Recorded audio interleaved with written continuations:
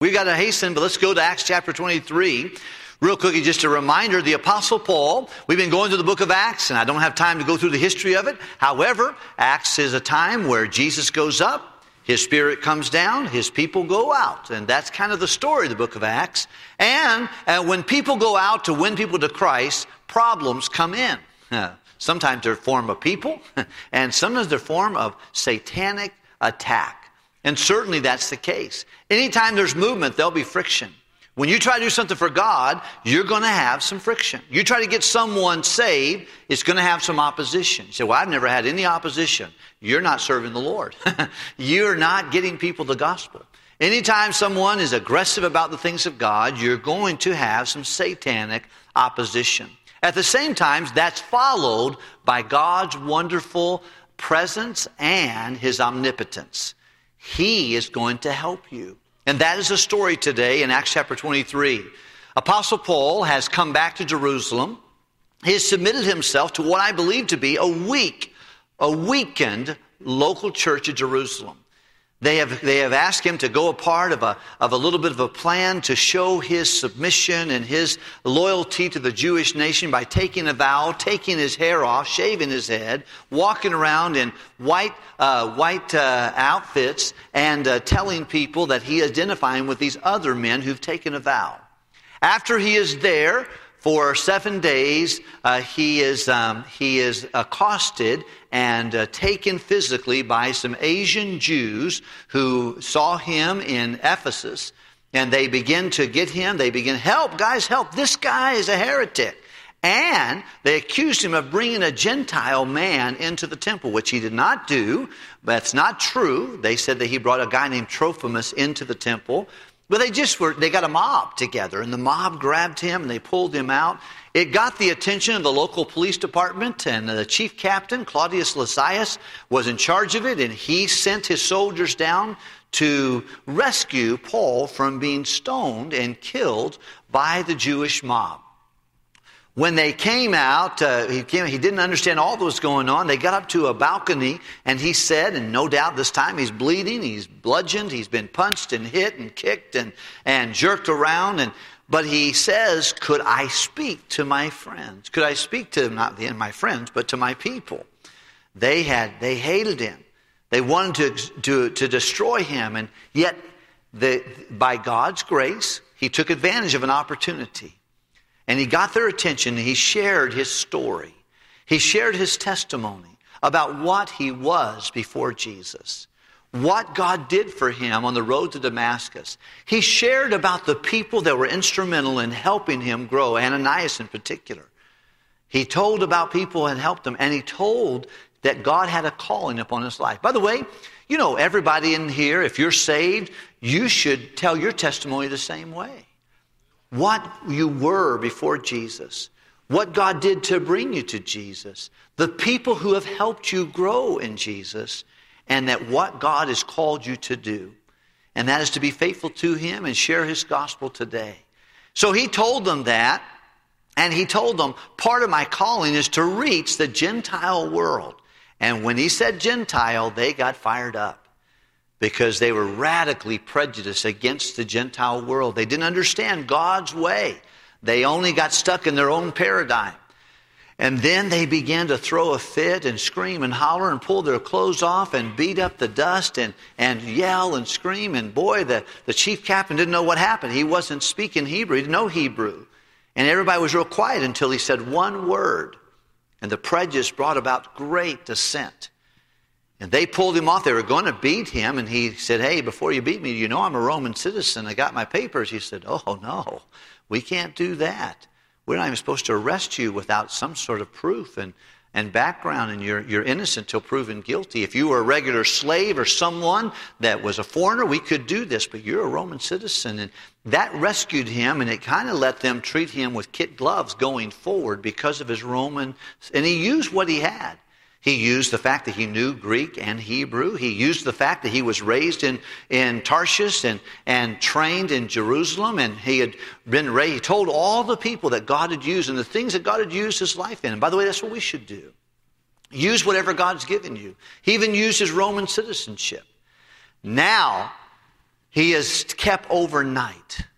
And the guy said, I don't know what's going on, but I'll let you go to court tomorrow, and they can figure it out. If it's some kind of Jewish thing, then I'll take you to their tribune and let them decide what's going on. That's where we come to chapter 23. The Apostle Paul has spent a night in jail. And he doesn't know really what's going on. It doesn't look good. It's a problem. And he comes down and he's taken down and he stands in front of a tribune of the Sanhedrin. The Sanhedrin was a group that he was a part of, no doubt. Many people believe he was a part of that group 20 years prior. 20 years had gone by, and now he's been a faithful servant of Christ for all these years. He has a different high priest. The high priest that he is standing in front is not someone that he served under. He might have served with him.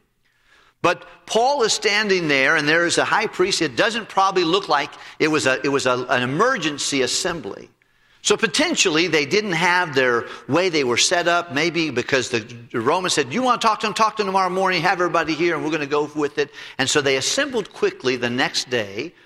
And the high priest is there. His name is Ananias, and he is a foul man. He's obviously got some issues, not only from what his conduct here, but from those that wrote about him in that first century say that he was not a good man. He was very biased. He was very profane. He was very impetuous. But he's in charge, and now the chief captain has turned him over them. He's standing there. And here is the group. On the way that worked, they're all Jewish people, Orthodox Jews, but some of them were Pharisees, and some of them were Sadducees.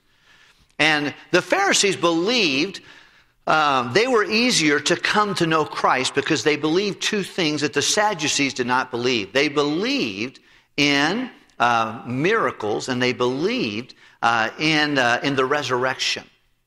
The Sadducees, and the reason they were Sadducees, I'm just joking about that part right there, is they did not believe in either one of those. They rejected that. They had a real dead religion, but they were Jews, and it looked like the Sanhedrin was divided among them. But it's time for court. Court is in session. And he comes in, and the Ananias is there. Now keep in mind, there's something we believe that Paul had a problem with, and that was his eyesight. I don't know if this plays into this particular story, but many people believe he would sign his letters with his own hand. But he would normally never write his letters because they believe his eyesight was poor. And remember, when he met Jesus, he was blinded on the road to Damascus. Might have been from that, might have been a genetic thing, but we believe he had bad eyesight. And he may have been the thing that he said, Lord, if you could let this be healed in me, I could serve you much better. And the Lord said, I'm not going to heal you, but my grace is sufficient. Some people believe it might have been his eyesight. I don't know for sure about that. But we do see something here that may have been the case. Because we'll see in chapter 23, verse number 1, would you look at it? And Paul, earnestly beholding the council, said, Men and brethren, I have lived in all good conscience before God unto this day. He addressed them, it looks like to me, courteously. He said, men that are in this room and my brothers, one of the things I'll just say is that everything I'm doing with good conscience before God and before you. Well, that sounds probably good to you and I. We appreciate someone who's coming with good sincerity. However, they weren't expecting him to say that. They expected an apology. They expected something that he would come out. But he just said, look, the only thing he said is, men and brethren, I stand before you with a clean conscience between God and between you. And when that was said, the high priest immediately said something that he was not expecting. And you probably would not expect, just opening your mouth for just a few moments in a court of law. Look, if you would please, at verse number 2. And the high priest, Ananias, commanded them that stood by him to smite him on the mouth. So as soon as he said, I'm living in good conscience between you and God, the next thing that he heard was the high priest or a man saying, smack that guy right now across his face. And someone turned and smacked him across the face. And of course, I don't know about you, but if you get smacked across the face, you probably have something to say too. Well, he had something to say. And you see the humanity in the Apostle Paul. And if he quickly, after his face is stinging and he's blindsided by this physical violence because he just said, I've lived in conscience between God and man. I've got a clean conscience. And then smack that guy, whack. Look at what's happened, verse number 3. Then said Paul unto him, God shall smite thee, thou whited wall. Sittest thou to judge me after the law, and commandest me to be smitten contrary to the law? He said, look, you big hypocrite. You're judging me on one statement, and against the law, you're saying I did something wrong, and you've done something wrong. I haven't done anything wrong. I've just said that I've got a good, clean conscience, and you're calling him to smack? You big hypocrite.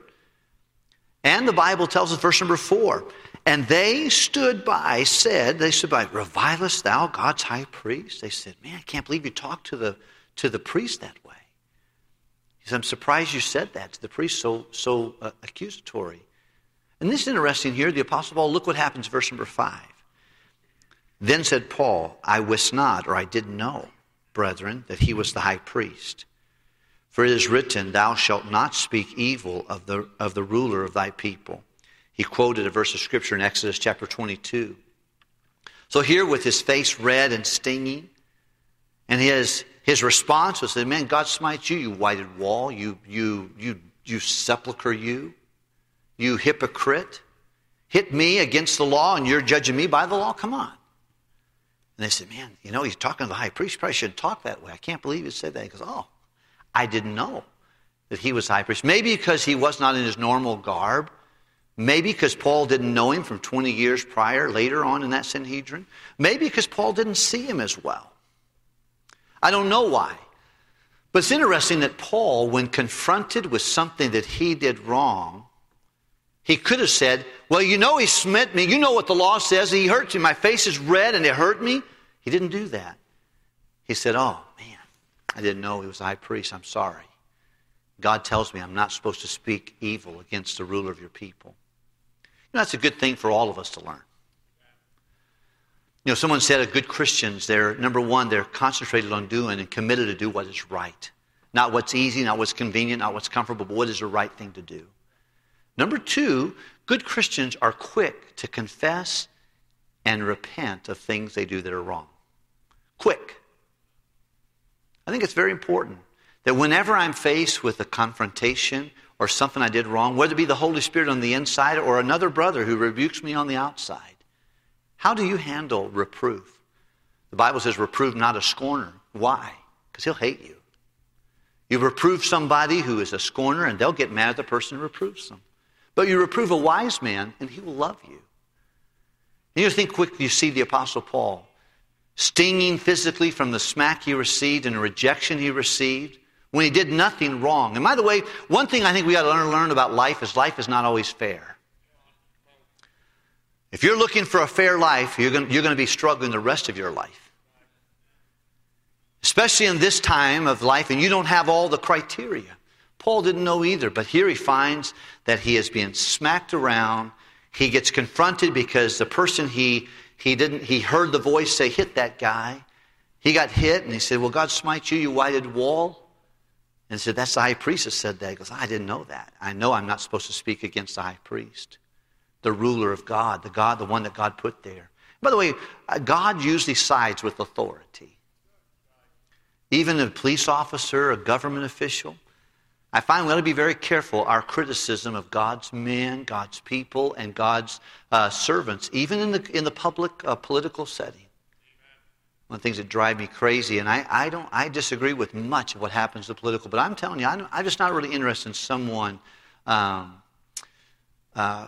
speaking unkindly of our leaders. I don't think you should. I think it's a direct opposition to what God wants. And we see that even right here. You may not agree with them. You don't have to agree with them. But you can be respectful. You can reverence them. And I think it's very important that God's telling us, He's showing us that right here in this passage of Scripture. Many of us were too proud to even accept what I just said. Now, I'm not mad at anybody, but some of you got issues. You're too proud to even, and you can look in the scriptures and you find it. Go ahead and read 1 Peter chapter 2. Read it and tell me what you think about God's opinion. All through the Bible. Here's a guy who's being treated like trash. He said, oh, you know what? I know what the Bible says. Exodus 22:6 says, I'm not supposed to speak evil against people. I didn't know he was the high priest. I'm sorry. But then the Bible says he does something very unique. He knows he's not going to get a fair trial. And he says, you know what? He realizes the Sanhedrin is made up of half Sadducees, half Pharisees. Maybe they dress differently. Maybe he recognized a few of them. I don't know. But he comes out with something that is very unique, and it really saves his bacon. Let's look at it. Can we please? Look, if you would please, verse number 6. But when Paul perceived that the one part was Sadducees and the other part was Pharisee, he cried out into the council, Men and brethren, I am a Pharisee and the son of a Pharisee, and of the hope of the resurrection of the dead am I called into question. One of the biggest issues, he said, look, guys, knowing that has half of the half over here are Democrats and the others are Republicans. He knows they're politically divided here. They have strong opinions on both sides, but they're in the same house. He says, look, guys, I am a Pharisee, and I was born in the house of a Pharisee. And one of the reasons I'm here is because I believe that someone was dead, rose again. And I think I'm going to rise again one day too. I believe in the resurrection. And that's the real issue that why I'm here in this courthouse. Well, that really stirred it up, because now half of the room are Pharisees, and they're like saying, well, he's a good guy. I love that guy. You know, he's one of us. I believe in the resurrection too. And of course, the Pharisees, or the Sadducees, they're all fired up. They're like, we don't believe in that. And they get even angrier. And the Pharisees, for that moment of time, are having a little bit of a change of heart. Because it's not about Paul now, it's about an issue. Look at the next verse, if we can, please. Verse number 7. And when he had said so, there arose a dissension, an argument between the Pharisees and the Sadducees, and the multitude was divided. It drew a line real quickly. For the Sadducees say there's no resurrection, neither angel nor spirit. And Paul had already told them he had been spoken to by a messenger of God, which is the Lord Jesus Christ had appeared to him. And Ananias had come, and all these things, and the miracle of his sight coming back, all these things he had told about the miraculous. And he spoke of the resurrection of Christ. Verse number 9, there rose a great cry, and the scribes of the Pharisees rose and strove, saying, we find no evil with this man. For if a spirit or an angel has spoken to him, let us not fight against God. He said, man, if he had a miracle going on, we'll accept it. Let's don't argue with God if that's what God gave to him. So now the scribes are jumping on his side. Look at verse number 10. And when there arose a great dissension, the chief captain, fearing that Paul should have been pulled in pieces of them, commanded the soldiers to go down and take him by force and among them and bring him into the castle. So the chief captain watching him begins to see that the crowd's getting really hostile. And he sees that whatever's happened in the Hebrew tongue, he doesn't understand it, but he knows it's not good. He tells his police captain, get down there and get that guy out of here. This is a kangaroo court, and it's not going to work, and nothing's being solved here except for getting more people excited. Get him out. And they brought him to the castle again. This is where God meets with Paul for the fourth time that we know personally. We know he met him on the road to Damascus. We know he spent time with him in the area of Arabia. That would be a second time where he spent long times with him, according to the book of Galatians. But now we find that God has appeared to him at Corinth when he was really low. And he's appeared with him in chapter 21. And now he appears to him in chapter 23. This is a beautiful testimony. I want you to look at it, if you would, please. We're looking at verse number 11. Can you read it out loud with me, everybody, would you please? And the night following, the Lord stood by him.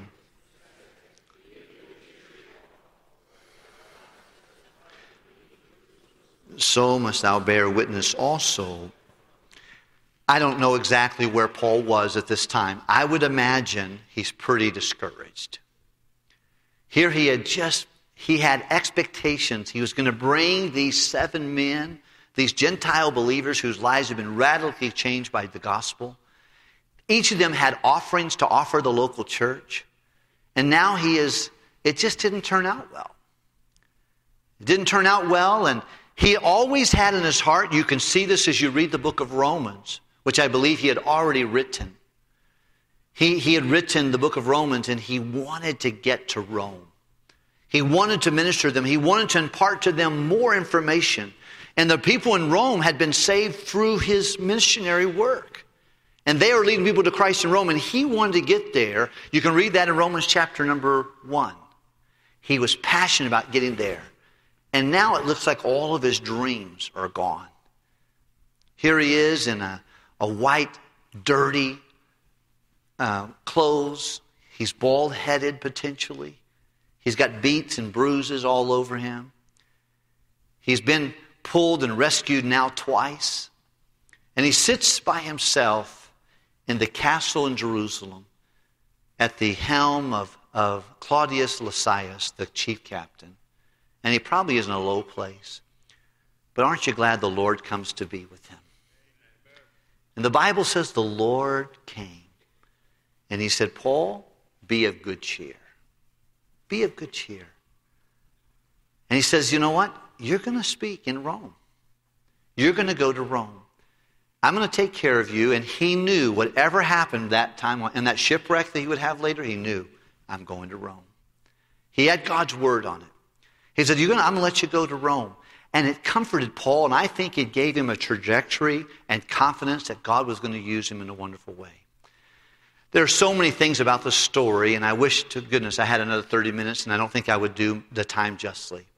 But there's a couple things I want you to come away today with the message today. Number one, I want you to understand that problems will come to active servants of Christ.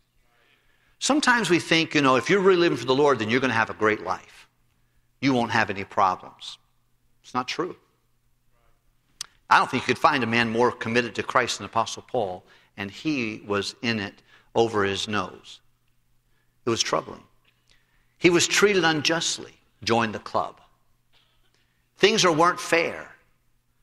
Here, where's the local church here? You'd think maybe someone would come down and visit him and minister to him. They just kind of distanced themselves from him. Probably all the guys, the Gentile believers, they probably meandered out of Jerusalem pretty quick.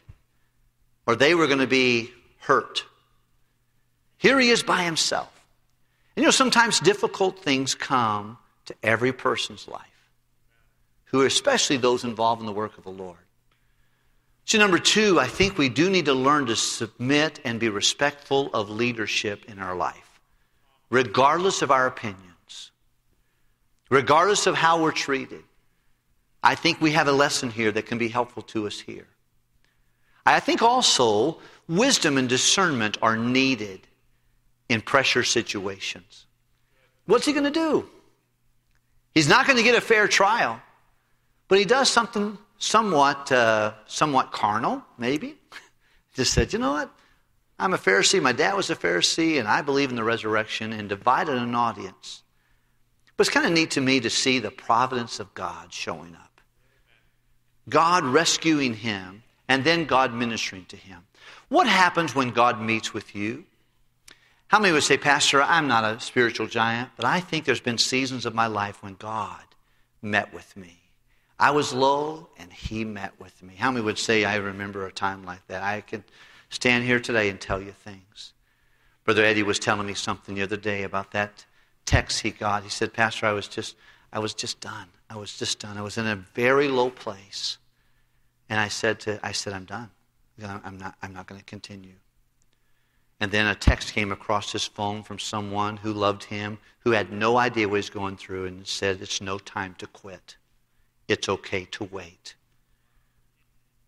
And he's like, how would he know? And he fell to his feet and fell to his knees and asked God, Lord, help me keep going. How many have something like that happen to you someday where God met with you? When God meets with us, number one, fear is turned to cheer. He was no doubt low, and he said, Lord said to him, be of good cheer, Paul. I think another thing that happens to us in times when God meets with us, direction is given. At low times of your life, you want God to meet with you. Don't run away from church. Goodness, don't do that. Don't stop attending your Sunday school. Go to your Sunday school class. Don't stop reading your Bible. Don't let an offense cause you to get away. You need God to meet with you. Because your fear and your frustrations can be turned to cheer. Number 2, you need direction for your future. And God gave him direction. Say, hey, you're going to go to Rome. How about that? I've always wanted to go to Rome. That's what I wanted to do. I've got a group of people. I want to minister to them. I want to impart even more of the ministry of Christ to them. God gives us directions in low times of our life if we'll let God visit with us. I think another thing that he does, he provides personal care and touch to us. I never remember looking out of a plane after I heard that my dad had gone to cardiac arrest. I was 26 years old. I just finished my grandfather's funeral. The phone rang. We came in, and my brother said, John, get to Knoxville right away. Dad's gone into cardiac arrest. And I was with my mom and my 2 brothers, and we found tickets and flew through the night from San Angeles, Texas to Dallas, Fort Worth, and then on to Knoxville to get there in the wee hours of the morning. And I remember just bawling. I mean, I knew my dad he was not going to live forever, but I just felt like it wasn't time for him to go. And I would never get the chance to communicate with my dad. He had gone to cardiac arrest and would stay there for another 9, 10, 11 days on life support. But boy, I remember looking out the window and just bawling. I had the guy next to me and said, man, you going to be okay? I said, yeah, I'm okay. Looking out at the lights of the city of Dallas and realizing, I don't know if my dad's going to be alive when I ever land. But boy, I felt like the Lord just pulled up and got in the seatbelt beside me. He said, John, we're going to be okay. I'm going to help you. And he gives us his personal touch. And then he keeps us focused on the gospel. And I want all of us to have that.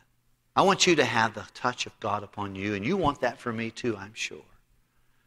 In low times of life, you need that. Don't expect life to be fair. It's not going to be. There are a lot more questions than answers sometimes.